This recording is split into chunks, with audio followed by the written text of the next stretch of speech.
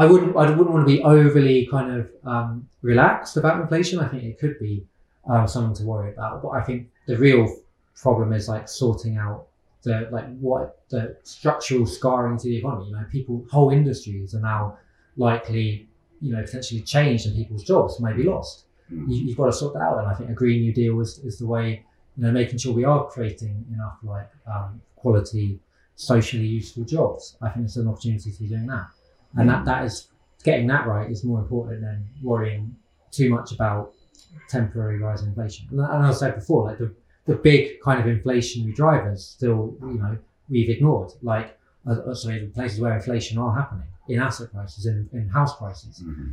That is, what policymakers ignore. And yeah, that's, one of the reasons why the financial crisis was so bad, because we've kind of, taken the eye off what was happening to asset prices.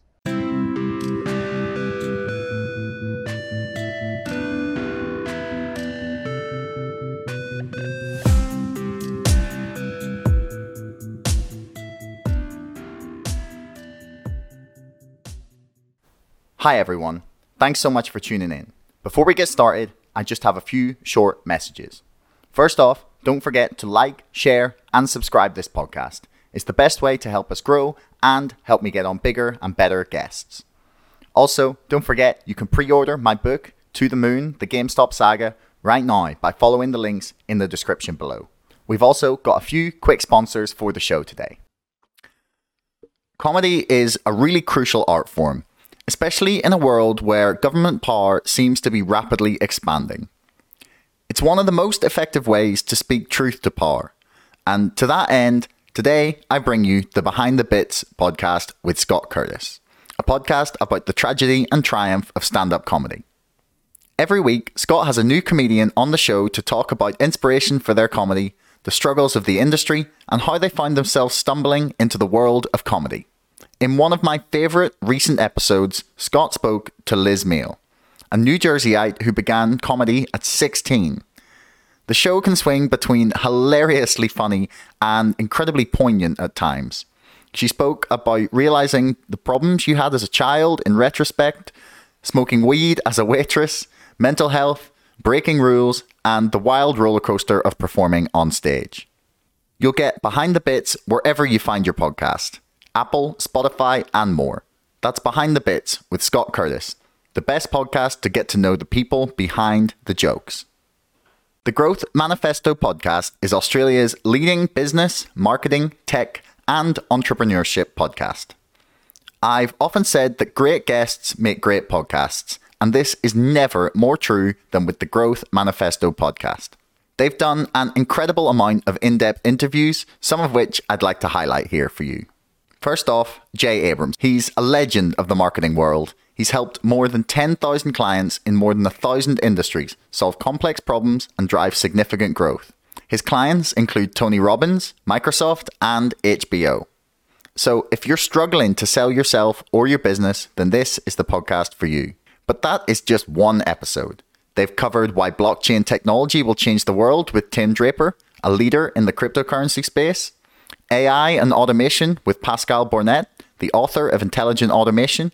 And for all of the Wolf of Wall Street fans out there, they did an episode with Jordan Belfort himself on sales and closing. Say what you will about the questionable business practices or his previous love of shoveling illegal substances up his nose, the man knows how to sell. You'll get the Growth Manifesto podcast wherever you find your podcasts, or by following the link in the description below. That's the Growth Manifesto podcast, Australia's leading business, marketing, tech, and entrepreneurship podcast. Links for everything will be in the description below. So check them out, and then please enjoy the podcast. How would you like to be introduced? I don't know. I've never done a podcast before, I think. So. Well, you say you were head of policy at Positive Money? Head of policy and advocacy. And advocacy, okay. It doesn't really matter. Well, you want to give the best representation of yourself. Sure. And it's Yule, right? Yeah. I'll get rid of that book. Don't need that anymore. Phone's on charge, but let's get that out of the way. Lovely. So, awesome. Right, let's go. Hello and welcome to another episode of Chatter. Today I am here with Simon Yule, who is the Head of Policy and Advocacy at Positive Money. Simon, welcome to the show. Thanks for having me. Yeah, not a problem. So why don't you give people like the elevator pitch for Positive Money to give them an idea of what you do there? Sure. So I guess the classic tagline we've used is we're a research and campaigning organisation working for a money and banking system which supports a fairer, more democratic and sustainable economy. So that's the pitch in about 10 seconds. But I can understand, that might mean a lot of different things to a lot of different people. So I can talk maybe a bit. Yeah, but we've got loads of time, man. Sure. I guess in general, like what we do and what I've just said can mean a lot of things. So we work on a range of things, mainly about looking at, the money and banking system and seeing how it can essentially be reformed or even, transformed to meet public purpose. So this could be, having public forms of banking, public access to digital currencies, to, transforming it so that, we no longer have an economy built on growth and GDP growth and moving within planetary boundaries. So we see like the money and banking system as a key kind of, pressure point and also key lever in building a fairer society, because, so many things about our society and our economy are shaped by the way the money and banking system works and the decisions made by big finance. So we're looking to try and democratize that and bring it within power of the public to be able to, have more kind of control over what the banking system does, and and being able to build more sustainable models of finance. So quite wide, yeah. Do you think that, and this is a conversation I've had with a lot of people, do you think that growth is incompatible with? Do you think growth as such is like an inherently bad thing? Because I've seen people make this argument, and I understand exactly where they're coming from in terms of like finance, because I think it's Nicholas Shaxson in his book, and it's not his study, but he quotes this figure and it sticks in my mind. I think he said it was 4.3 trillion pounds of growth has been lost by the rest of the economy as a result of this finance curse. The finance curse, essentially. It's the principle for anyone that doesn't know, that hasn't listened to my episode with him, go check it out, is that finance has become a drain on the resources in the same way oil or copper or anything like that would be on a developing nation. You see the resource curse in other places, and he sort of points to the finance curse as being just as big a drain on the British economy. But to me, that doesn't inherently mean that growth is a bad thing. Do you disagree? Well, the argument about growth is that, it's really, okay, so when economists or policymakers talk about growth, the reason they're doing it is because, they think if you can grow the economy, that makes everything easier, right? There's more to go around to everyone. So instead of like talking about dividing the pie between people, if you grow a bigger pie, people can in theory have more. I guess the issue is just kind of bluntly trying to grow the economy through whatever means necessary means that you're using huge amounts of resources, which we know we live on a planet which can't support infinite extraction of resources and infinite growth. You're using more than the planet can support in order to support this growth. But also, growth isn't actually very good at meeting the kind of objectives or goals you have as a policymaker or as a society. So the best way of fixing problems with the economy or with people's living standards isn't just growing the economy. It's about directly fixing and tackling those problems, whereas growth is seen as a kind of indirect way of doing that. If you just grow the economy enough, we'll trickle down and everyone will be better. But we know that leads to environmental degradation, that leads to huge inequality. So yeah, I mean, there's a range of reasons why you might disagree with growth, and but there are a lot of counter arguments too. But either way, I think most people can agree GDP as a concept is a very bad measure, and it isn't very useful. It doesn't really tell us that much.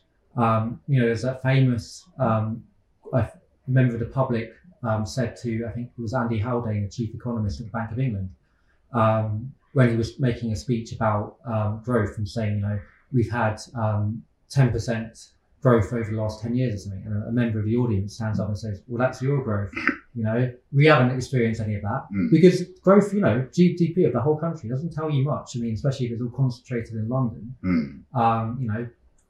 doesn't tell us much about what people's lives are like outside of, in places which are left behind and are, seeing their living standards fall. So it's a very crude measure, and doesn't tell us much about things that you can't put a price on, like the things that really matter, right? Like well-being and things like domestic labour and things like that. They're not included in growth statistics, but those are some of the most important things that we need as a society to function. So I would say it's a poor measure, and focusing on it.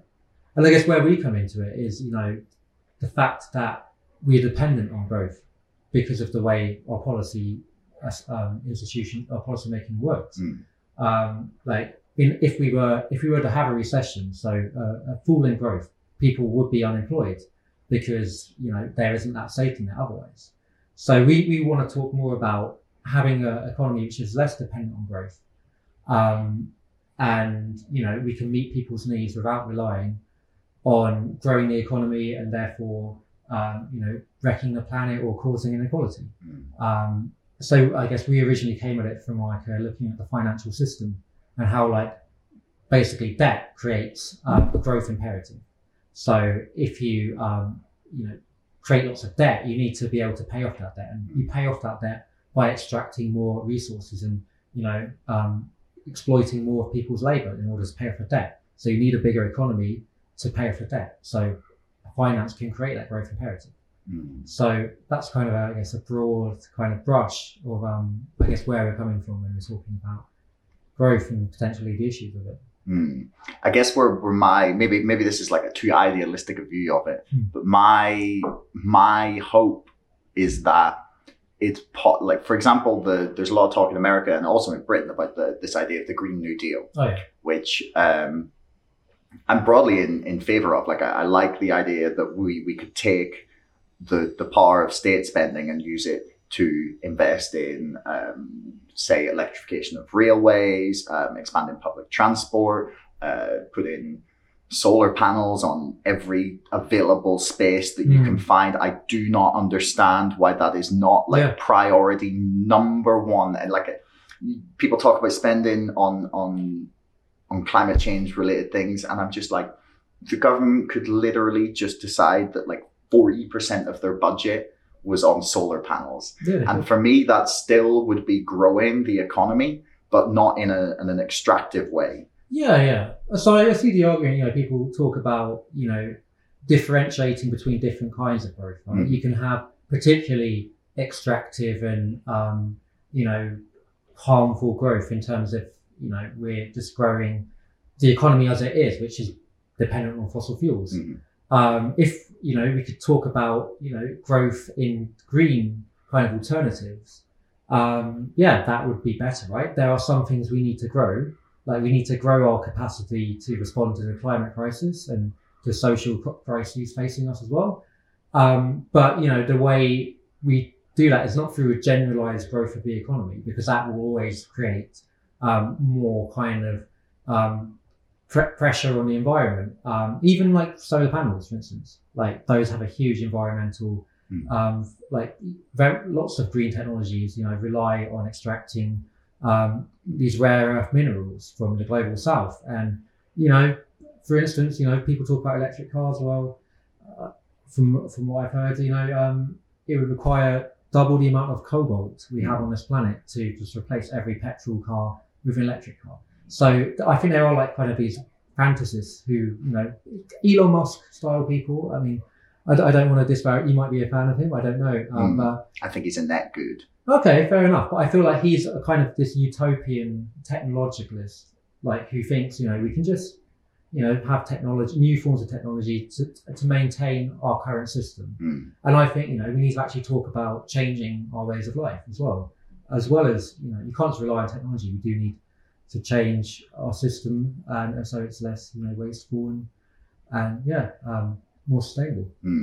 The one thing I would say is there's a cool bit of tech coming out of China at the minute that is a cobalt-free battery, okay, which is has the potential now. So I think it's just they're working on. They've got like prototypes out, and they don't have like the full. It's not in production yet. But instead of being like a wound battery, it's a square one that allows for far more ventilation, and it's cobalt free. So that's the kind of technology that I would look at. That would be hopefully allowing us to grow in a non-damaging way, essentially. But so Positive Money would advocate for trying to invest in these industries with quite a substantial amount of money. And one of the things that I've seen Positive Money advocate for is using the power of quantitative easing to fund spending on transforming our economy. Do you want to give people an idea of what quantitative easing is, and then how that would work in terms of trying to use that power to spend on infrastructure rather than pumping money into the top of the stock market? Yeah. So, I mean, quantitative easing can begin to get quite complicated quite quickly. The Bank of England, that they really recently, got told by an independent evaluation that they don't understand quantitative easing. What? Or they failed to communicate how it works. Okay. Because it is, a relatively new policy tool, and the scale that's been done on recently is, quite unprecedented, and no one really can claim to fully understand all the effects, because there are, various theories as to how it works, and various kind of second order effects and consequences that can come from it, and these can be debated. But I can try and explain practically what it means. So quantitative easing. So when the government borrows money, it issues bonds. These bonds are usually bought by the private sector, so pension funds or other financial institutions. So what quantitative easing involves is the Bank of England creating new money to buy these bonds from these companies. So instead of these companies having government bonds, they now have a load of cash, basically. And the idea is that this would, injecting all of this new money would increase asset prices, so increase the value of these bonds, which would make, first of all, there's this kind of wealth effect, trickle down effect. And the Bank of England's explained it in this way before itself, like make the holders, the people who previously or hold government bonds, feel wealthier. And people who hold assets like property in general feel wealthier because there's now more money in the system pushing up asset prices. So they would potentially spend more or invest more because they are wealthier. They feel they're more able to do that. A kind of second related channel to this is like the portfolio rebalancing effect. So the idea that these companies, like pension funds, for example, no longer have these bonds on their balance sheet. They've got a load of cash. So they're going to reinvest the cash in something else. So the idea is that cash might get invested into something useful or productive, which would boost the economy. The problem there is that, if they can no longer invest in government bonds, they'll invest in something equally safe, like property. So it means, a lot more money flowing to financial speculation or property markets rather than the money actually trickling down to the economy. So it's basically based on this. It's a kind of trickle down economics. The Bank of England basically floods financial markets with hundreds of billions of pounds of new money, with the hope that this money, leads to people shifting their portfolios around, investing in different things, and eventually that will reach the real economy. Or, people feeling wealthier, people who have assets, going out and spending because they feel wealthier. So that kind of wealth effect, trickle down economics. Can I stop you there for a sec, just because I want to clarify exactly what you said there before you move any further, just for both myself and people listening. So essentially what you're saying is the government hands out government bonds, and then the Bank of England comes in and buys them from the companies. Yeah, so it's like, this is where it gets, I guess, potentially controversial, because what people might say the Bank of England's doing is financing the government directly. Okay. So creating new money, which is finance. So if they bought the bonds directly from the government, that would be a direct form of financing. They're essentially lending directly to the government. But what they're doing is the government sells them to the private sector first. Okay. And the Bank of England buys them on secondary markets off the private sector. So it's basically like a kind of a magic trick kind of shuffle, just to make it look like they're not funding the government. But that was never really the intention of quantitative easing from the beginning. Like, it's kind of changed over time. Like the idea of quantitative easing, the reason they did it was basically because after the financial crisis, interest rates were as low as they could go. There was no real means of getting banks to lend more because there's no incentive to increase your lending if interest rates can't go any lower. You can't. It's like pushing on a string. So basically, the Bank of England had to, because of the way most of our economic activity is based on bank lending, to make things happen. Basically, that's where most of our money comes from, as I imagine you might get into. The kind of principal channel with which policymakers might boost the economy is through getting banks to lend them. And so they couldn't lower interest rates anymore. So they had to just create loads of money and basically capitalize the banks indirectly and get them to start lending more. Didn't really work. It has led to massive inequality. But now we're seeing potentially during the last year, during the COVID crisis, year and a half actually. Keeps going. So the government has borrowed huge amounts of money to pay for all of this, and the Bank of England has at the same time been creating huge amounts of money to buy those bonds the government has issued to borrow to fund public spending. So it looks like they're basically helping the government pay for things indirectly. Their argument, or the argument people would make in favour of that, is that this is helping the government, spend more. It's like protecting the government from having a sovereign debt crisis. As like if bonds yields rise too much, that would be a problem for the government. So they're preemptively. What would that entail? Sorry, I mean I don't want to say sovereign bond crisis really, because a sovereign government can't, if it has its own central bank, can't default. So I mean more specific. So you said that if the Bank of England weren't buying the government bonds, that the yield would go up too much. What does that mean in layman's terms? Yeah, so basically government borrowing will become more expensive, right? Okay. What quantitative easing does is kind of suppress the yields by, if you increase asset prices, that automatically means a fall in the yield, as a percentage of the total asset. Basically what it means is the Bank of England making it cheaper for the government to borrow by stepping into the market and buying loads of stuff up. Okay. So increasing demand for it, lowering yields. It gets it can sound quite technical, but essentially what it is if the Bank of England didn't do that, we could have a lot higher, and the government didn't do anything else to try and mitigate that. We could have a lot higher interest on government bonds, and that could lead to all kinds of issues with financial markets, which rely on government bonds as like a key kind of building block in the financial system. So the yield on a bond is the interest that the government is paying on it. Yeah. So essentially, in simple-ish terms. Yeah. Okay. So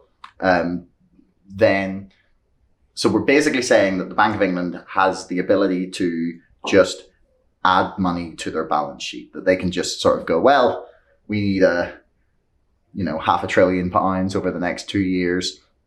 Let's just type that into their computer and then we'll say that we've got it. They can do that, and they have basically done that. I mean, some people might say it's like an asset swap. They're essentially swapping these new central bank reserves, which are like highly liquid kind of assets, with government bonds, which are more kind of long dated. But essentially it's creating new money. So basically it puts to bed the argument that, there isn't enough money. We can't afford to pay for things because, we'll run out of money basically. Because the Bank of England can always create new money. It's not always the best idea for it to do it. That's up for people to decide. But ultimately what it throws out of the window is this idea that, there is a limit on the amount governments can spend. Okay. So how would Positive Money advocate using that power better? I mean, so it depends what like context you're talking about. So like in the last decade of austerity, pre-COVID, what we really needed was better coordination between both the government and the Bank of England. So the real problem over the last decade pre-COVID was that the government was doing austerity, so basically cutting the amount of money it was spending, and then kind of relying on the Bank of England to make up for that and to prevent the economy going into recession by doing lots of quantitative easing.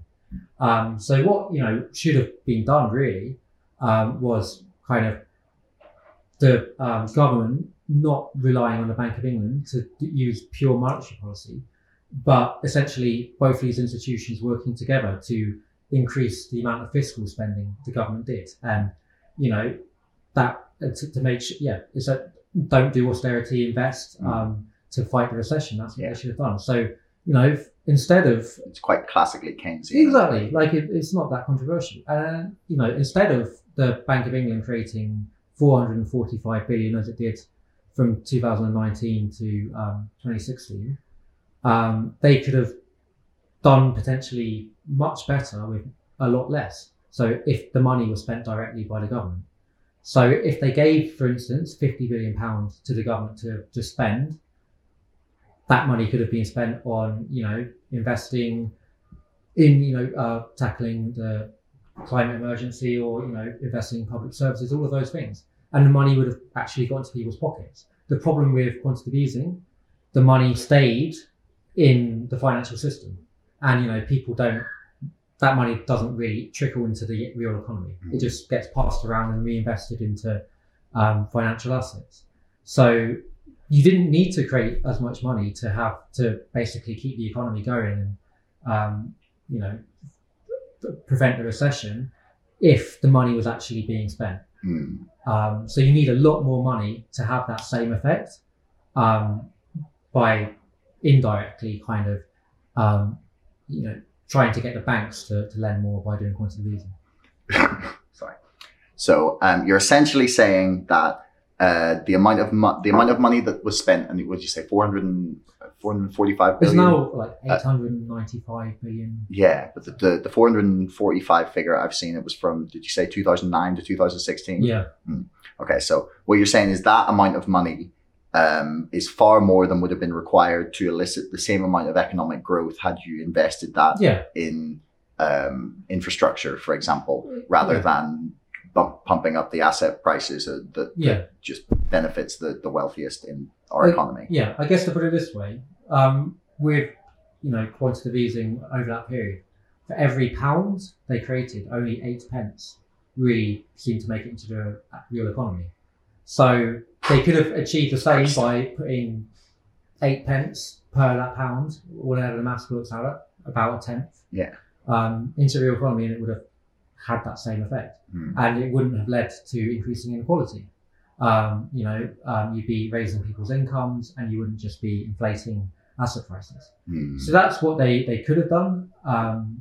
They could have, if they don't want to decide who gets the money, they could have distributed it equally to households, and that would have been fairer. I think the figure was £6,000 per household or per person. The full 445 billion. That they might not need to do that. That could, be more inflationary. The problem a lot of central banks faced over after the financial crisis was they couldn't even get inflation up to target. So that's why they had to do so much quantitative easing, because generally after you've had a big financial crisis, there was like a tendency towards deflation. No one's lending anymore. People were just trying to like shrink their balance sheets and fix their own finances. And if everyone's doing that at the same time, the private sector does that and the government does that, you have a recession.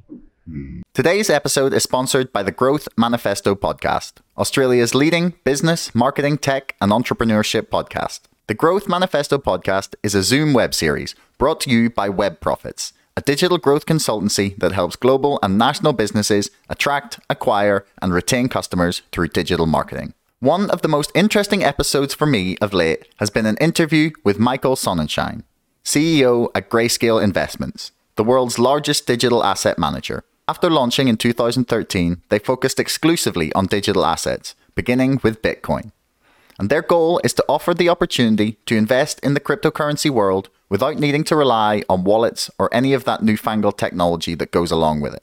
This is a crucial discussion to listen to for anyone interested in this space, as crypto will only go parabolic and change the world if it becomes widely adopted. So Grayscale's pursuit of this in the traditional world of finance is going to be crucial to making the step to widespread acceptance and adoption. In this episode, they walk through the history of the firm, why it was founded, and where they envisioned the company and the crypto space going in the future. That's the Growth Manifesto podcast, Australia's leading business, marketing, tech, and entrepreneurship podcast. Find it wherever you get your podcasts. Running any form of YouTube show or podcast can be really difficult at times. There is so much to keep up to date with, new platforms, SEO tricks, trends, and a whole host of new ways to market your show. Thankfully, for all of us overwhelmed creators out there, there is now a solution. Podcast Movement's daily newsletter. In the last few weeks alone, I've learned an amazing amount of stuff. They offered some fantastic podcast SEO tricks, gave me the heads up on YouTube's new subtitle editor, and recommended a free and amazingly detailed analytics tool for my podcast. The Podmove Daily is a free daily newsletter that is geared towards anyone who's a podcaster looking to get into podcasting or in the podcast industry. It goes out every morning at 11:15 Eastern, featuring fresh news, curated resources, industry announcements, and more. It's the best rundown of everything happening in the podcast world right now. And you can check out all of the most recent issues by going to podcastmovement.com/today's issue. And best of all, they've created a special landing page just for listeners and viewers of this show. You can go to podcastmovement.com/chatter. That's podcastmovement.com/chatter to check out their personalized page just for us. So if you want to be up to date on what is happening in the podcast world and get the best tips and tickets to keep your show growing, subscribe to the Podmove Daily podcast from Podcast Movement. You won't be disappointed. Yeah. So one of the criticisms I've seen of this idea that we could just put that sort of spending power to better use is that it would drive up inflation. And because you are flooding the economy with extra money and therefore inherently decreasing the value of every pound that is in circulation at this point. What do you make of that criticism? We're already doing that. There is already inflation, but it's for asset prices, right? The things which aren't measured under the Bank of England's remit, which is consumer price inflation. Mm-hmm. So things like property and housing and other financial assets. We've had huge inflation there because that's where the money is going, right? We could, see more inflation if all of the money went into the real economy. Sure, we'd have a lot higher inflation, but that's not necessarily what we're arguing for. If we could have had a smaller amount of money put directly into the real economy in a way which wouldn't have increased inflation, or would have kept inflation at target, and then you wouldn't have had the asset price inflation. the thing with inflation, it's very difficult to even, central bankers don't understand it. And they tend to overestimate the amount of inflation we're going to have.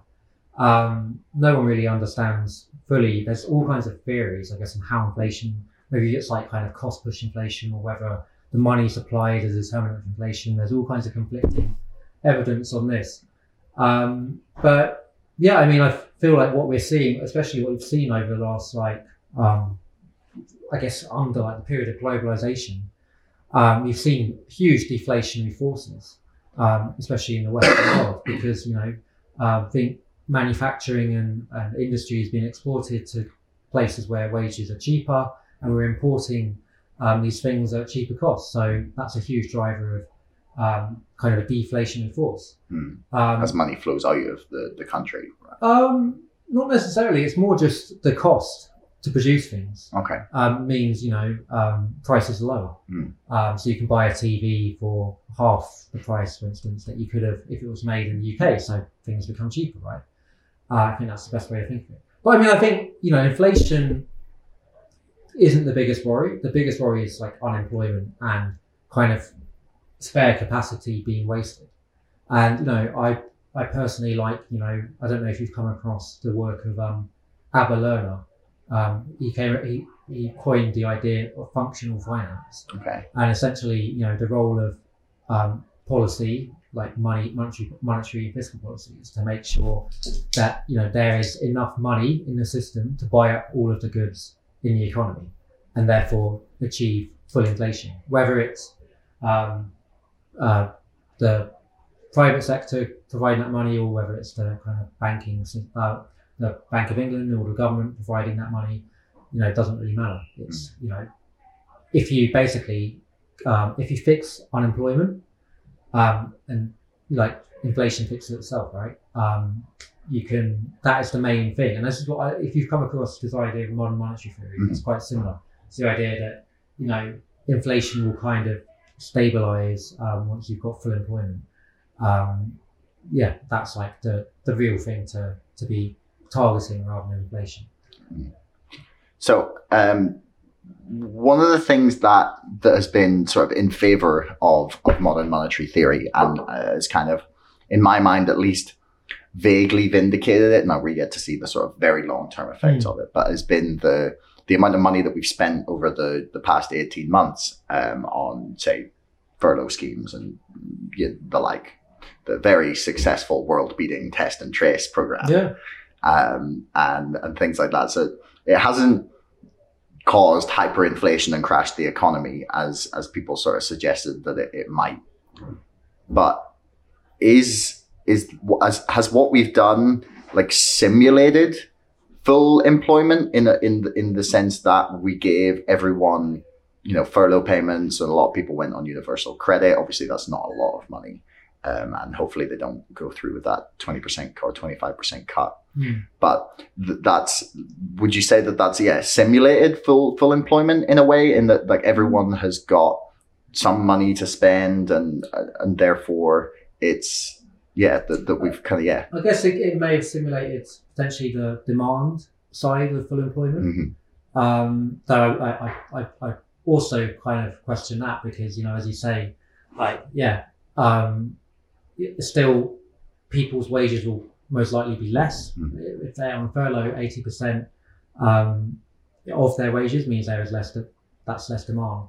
I guess what it doesn't do is simulate the supply side effects of full employment, which is that you would have more kind of you're increasing the productive capacity of the economy of full employment. It sounds like growth to me. Yeah, that's where these things. I mean, that's the thing. I try and avoid talking about a kind of degrowth stuff or stuff like that, because I find it difficult, to talk in the typical macroeconomic jargon that most people would be convinced by, that you have to speak to people, especially policymakers in. It's difficult because there are tensions there between are you talking about growth but I mean, for me, my main priority is, making sure everyone has enough to live on. And, at the moment, if you're seeing cuts to universal credit, people getting put off furlough, people won't have enough to live on. And I think, the initial impact of the pandemic we saw was disinflationary. So there was months where inflation went to like zero, and that was because people weren't able to spend as much. So yeah, I think like the reason things may change is because people come out and spend more.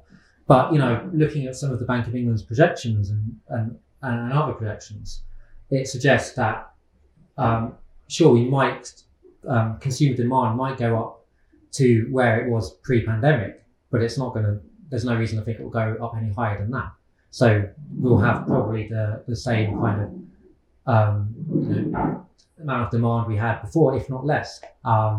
So I think this is like a transitory thing. What as like supply chains, but there has been a lot of disruption to supply chains, and certain commodity prices have spiked.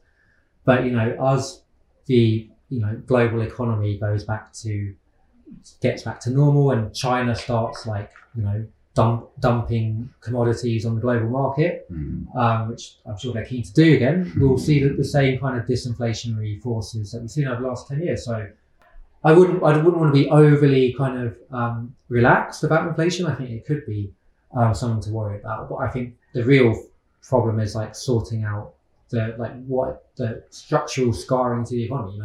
Whole industries are now likely potentially changed, and people's jobs may be lost. You've got to sort that out, and I think a Green New Deal is the way, making sure we are creating enough quality, socially useful jobs. I think it's an opportunity to be doing that, and that is getting that right is more important than worrying too much about temporary rise in inflation. And as I said before, like the big kind of inflationary drivers still we've ignored, the places where inflation are happening in asset prices, in house prices. That is, what policymakers ignore. And yeah, that's, one of the reasons why the financial crisis was so bad, because we've kind of, taken the eye off what was happening to asset prices. And could, be a reason why we might have another financial crisis, because, we don't see that as a problem in house, but we see it as a good thing if house prices go up. But to every rise in asset prices, there's a corresponding rise in debt for someone else. So, it's not a good thing. Is there such thing as too much debt? Depends what kind of debt, right? Okay. So what sort of debt would you consider to be acceptable, and what sort of debt not? I would broadly kind of distinguish between public and private debt. I think we can think of public debt as essentially like a claim on society almost. We have millions of taxpayers who, over decades and generations can pay the money back, and it's kind of like an investment. There's no problem having a lot of public debt if we're also getting, assets in return, right? If you invest in it, that's a sensible thing to do. Any business, if they want to improve themselves, will borrow to invest. So I think what you want to look at is really the kind of amount of interest the government is paying on its public debt to the private sector, essentially. And as we saw during the pandemic, even though we've seen record amounts of borrowing, the amount of interest paid on that debt actually fell because of record low interest rates. So if interest rates are low and the government can't default, there isn't a problem, which is where we are. Private debt, however, that is more of a problem. What private debt often leads to is a kind of, I believe the correct pronunciation is rentierism, or as I would usually call it, rentierism. So essentially private financial claims on the rest of the economy.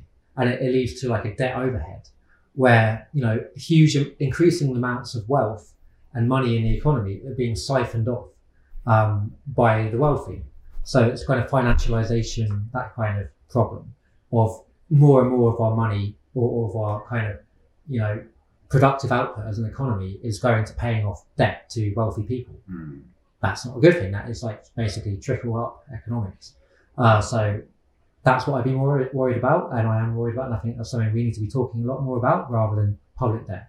And also that's where the seeds to a financial crisis would lie. That's where the risk is. as we saw in 2008, it was private financial sector. Despite what the Tories told everyone, it wasn't the Labour government spending too much on the NHS, which bankrupt or crashed the economy. It was reckless speculation in the mortgage market and private finance, which crashed the economy. Though New Labour without blame for laying the foundations of that, but that's another conversation. Yeah. So you mentioned there that like large public debt isn't a problem.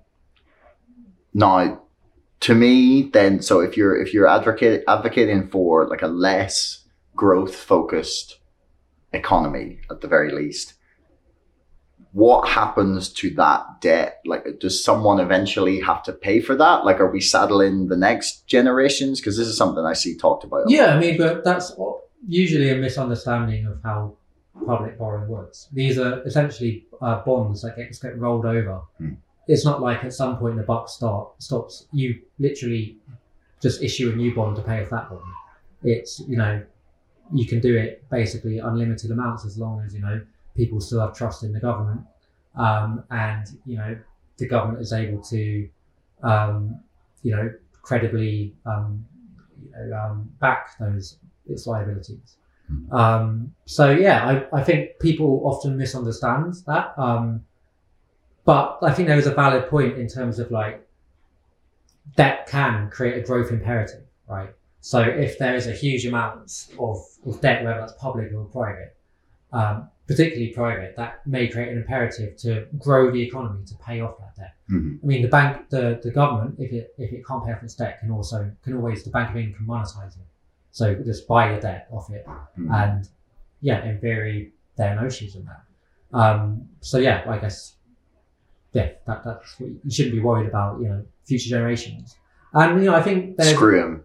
Well, I mean, to be fair, if I was a future generation as well, I would much prefer that my ancestors invested in saving the planet, and I would happily repay that debt, even if I had to, if I had to. But, as I say, like, it's not like, these are like government bonds essentially being rolled over, and the Bank of England can always monetize. So yeah, there isn't really a worry there. And yeah, so I think the main thing you want to look at is just the amount of interest payments which are going to the private sector, and it's usually the wealthier people who own the government's debt. So it could be, arguably a kind of regressive transfer of wealth, like the government paying wealthy bondholders. But that's again something you can find other policy solutions to get around. So what is money? This is something that I have discussed with quite a few people, talking in terms of mainly in discussions about cryptocurrency.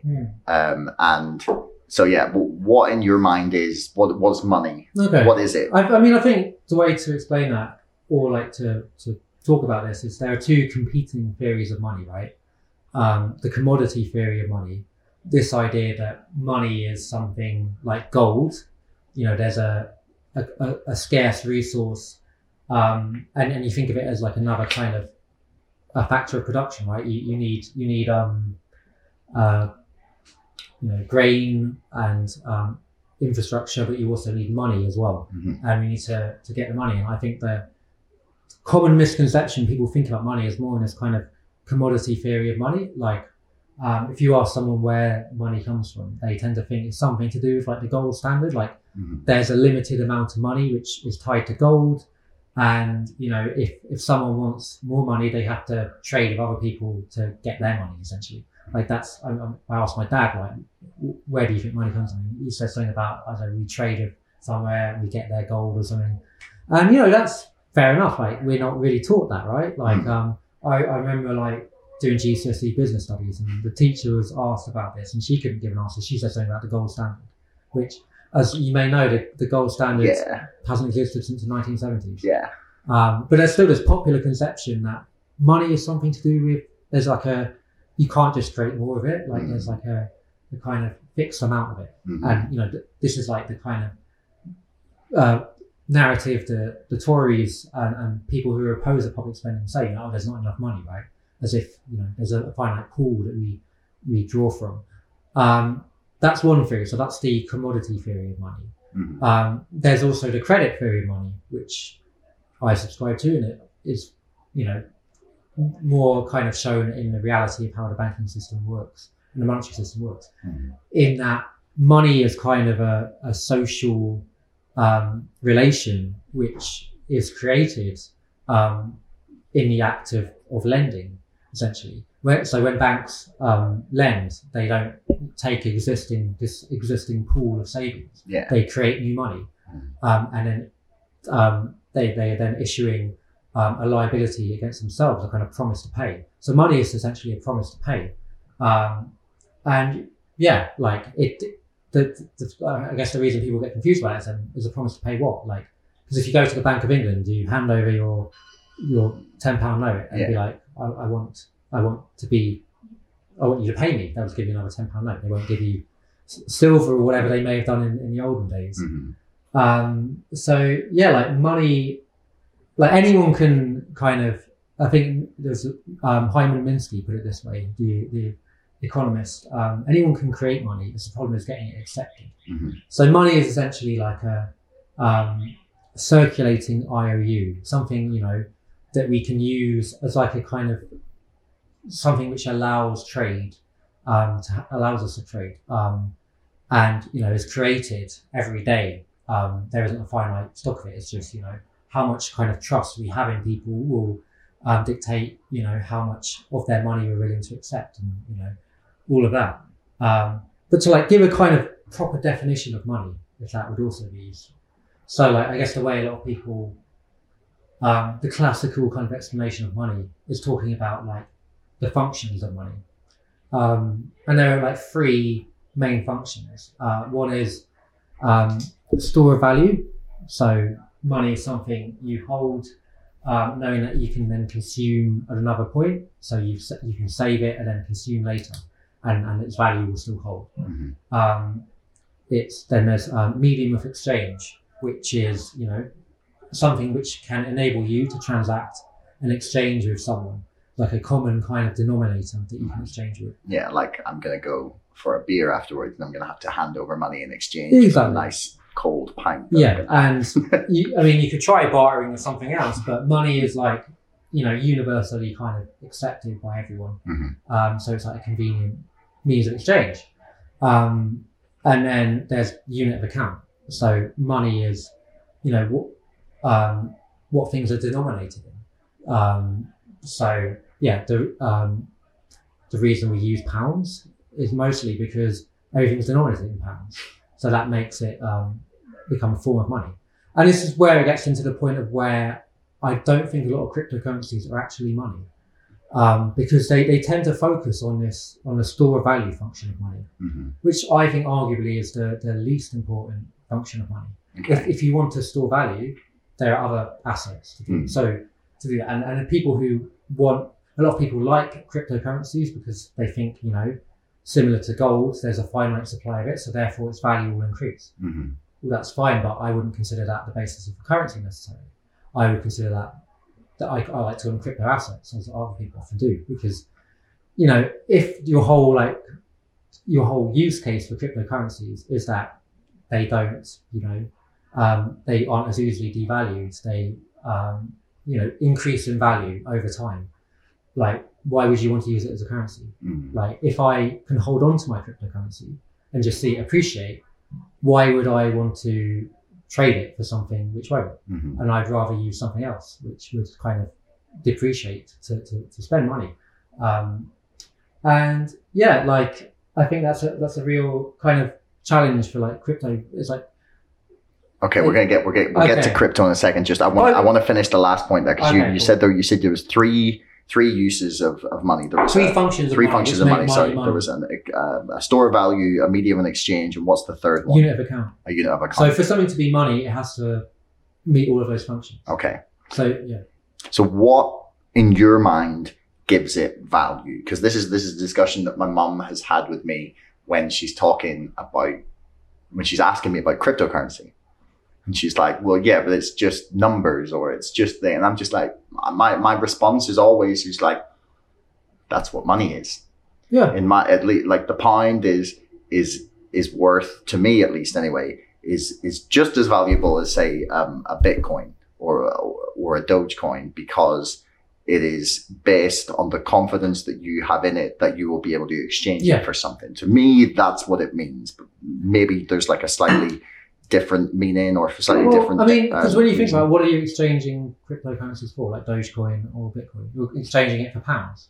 Well, I mean, I've paid a few people in Cardano. Sure. That was real fun, actually. I guess what distinguishes the pound as having value as a currency for me is that I can always reliably pay for goods and services in it.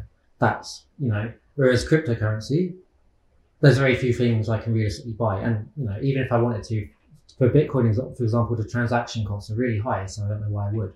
Unless I wanted, there is a use case for potentially anonymous forms of payment. That's a good idea, I think.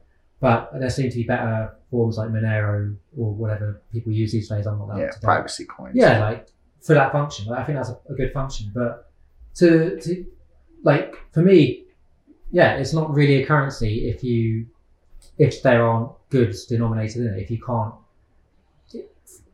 the pound, it doesn't have innate value in that. It's only valuable in so much that you can convert it into pounds, which you can then convert into goods and services. Okay. If things were priced in crypto, I more widely, I would be it's its own form of money. But for me, it's just a kind of shadow asset of you have to exchange it. Gold or something.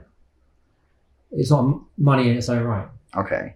So then would you say that so today actually, or is it today? It's today. Today is the first day that Bitcoin is legal tender in El Salvador. Yeah.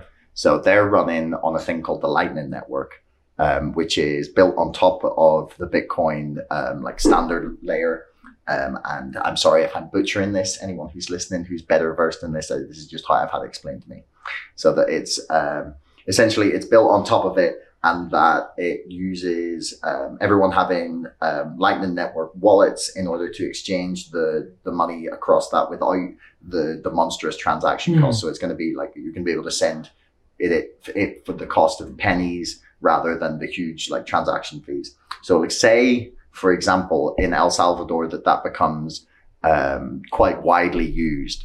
I'm waiting for the Silicon Valley bros to move down there and gentrify a nice spot of it, and then I'll just go retire there. But would you then consider it, once it reaches the point where it's more widely used, say even in just one country, would you at that point consider perhaps even just that particular cryptocurrency to be money at that point? If people are using it to transact for goods and services, and prices are denominated across the economy in it, I guess it would be more like a money. But I guess the other issue would be everyone else using the cryptocurrency would want to use it as an asset, essentially. So they'd be I feel like most of the people who invested into crypto, particularly Bitcoin, do so because they want the price to go up. Yeah. If to the moon, I believe.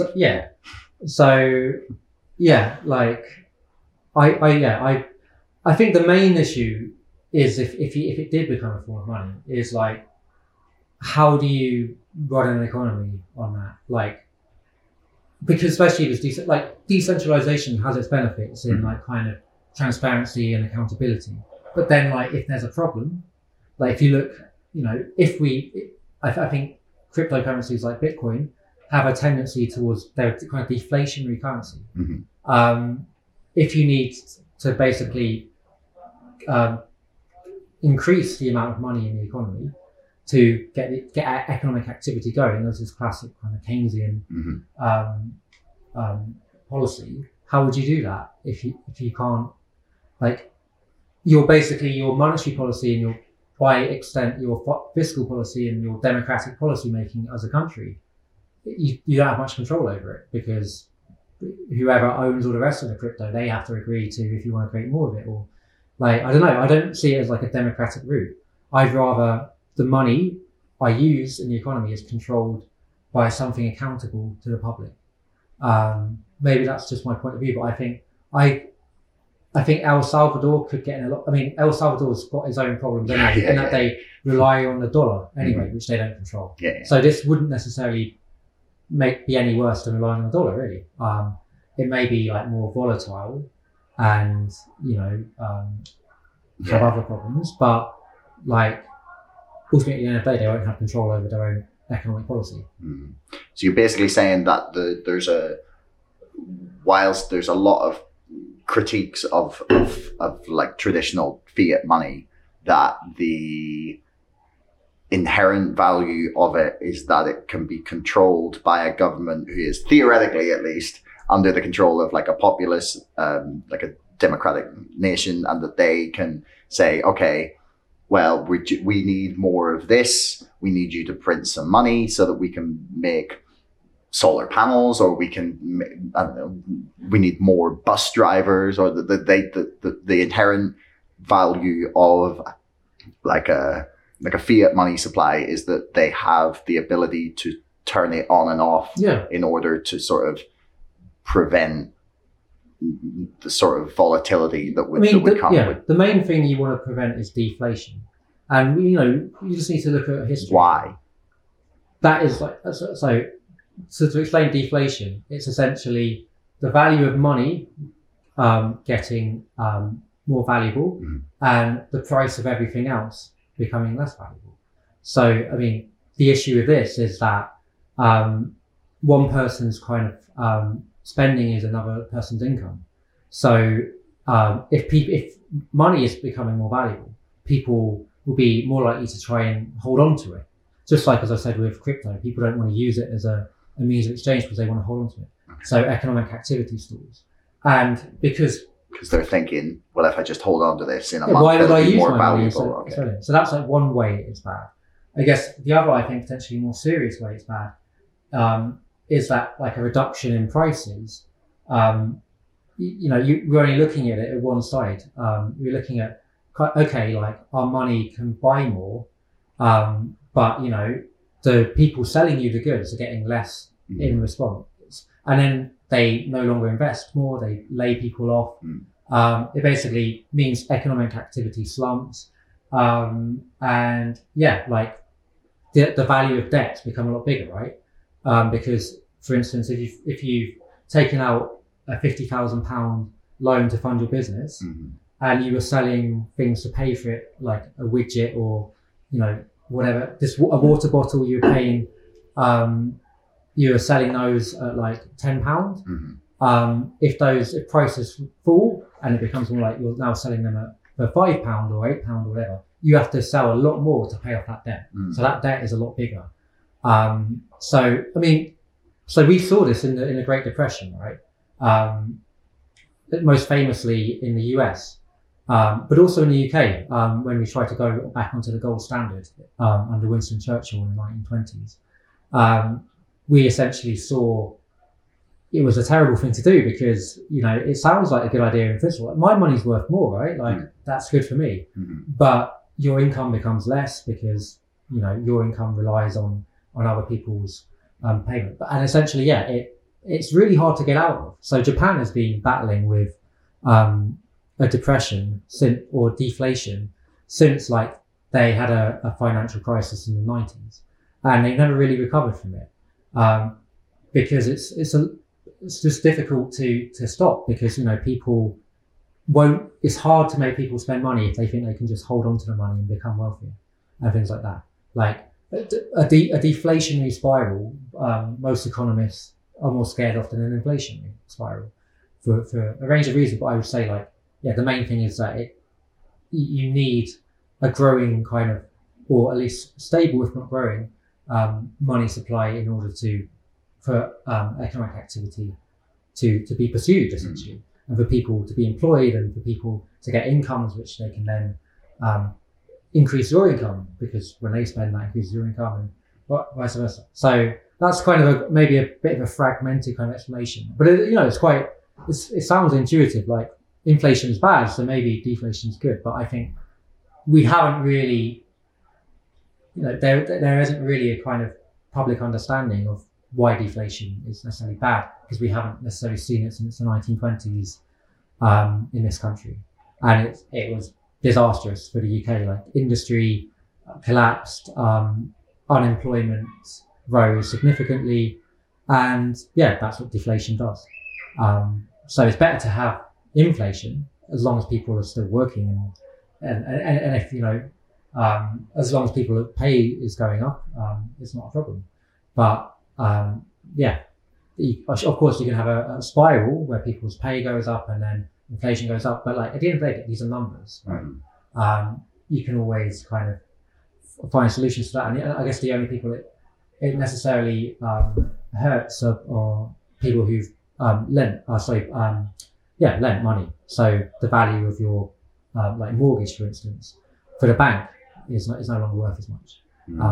But it's good for you because your mortgage becomes a lot easier to pay off. It is complicated, but like there are lots of different things. But I think essentially what you want to avoid is a deflationary monetary system.